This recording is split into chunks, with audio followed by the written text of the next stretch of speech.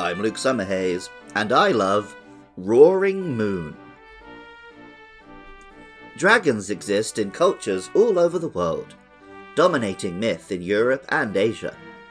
Dragons can vary a lot, but some form of hybrid creature with primarily reptilian features is a primary monster in most major mythical bestiaries, whether granting wishes, being slain by saints and knights, or demanding human sacrifice and being worshipped as gods.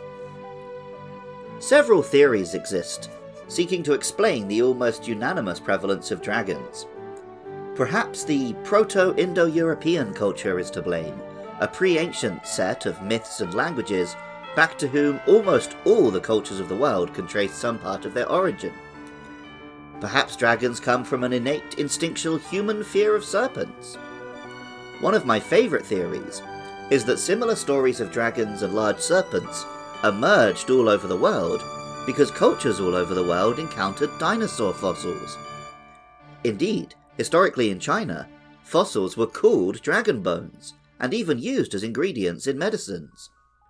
Roaring Moon is a large dragon and dark type Pokemon with crescent-shaped wings and powerful clawed forearms, bristling with spikes and sharp feathers. It is reminiscent of Salamence, the Gen 3 pseudo-legendary dragon, and in particular, the shape of its wings resembles Mega Salamence. Several Mega Pokemon had Pokedex entries suggesting the Mega Revolution was the Pokemon returning to some prehistoric ancestor, or true form.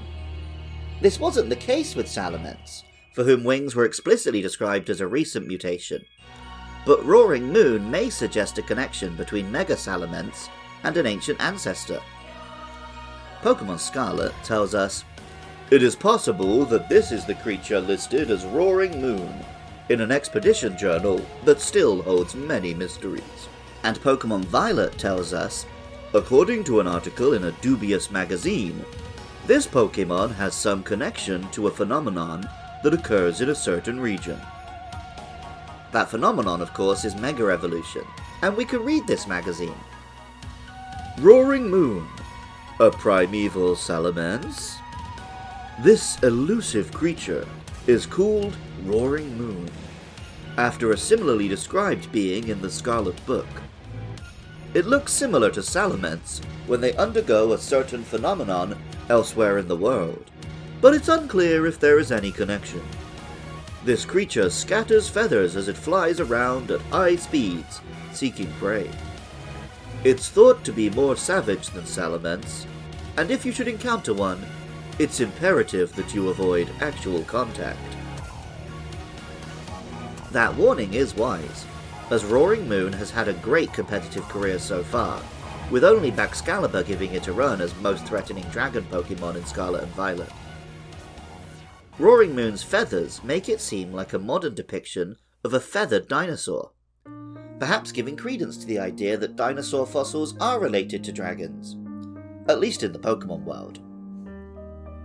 Music for Luke Loves Pokemon is composed by Jonathan Cromie.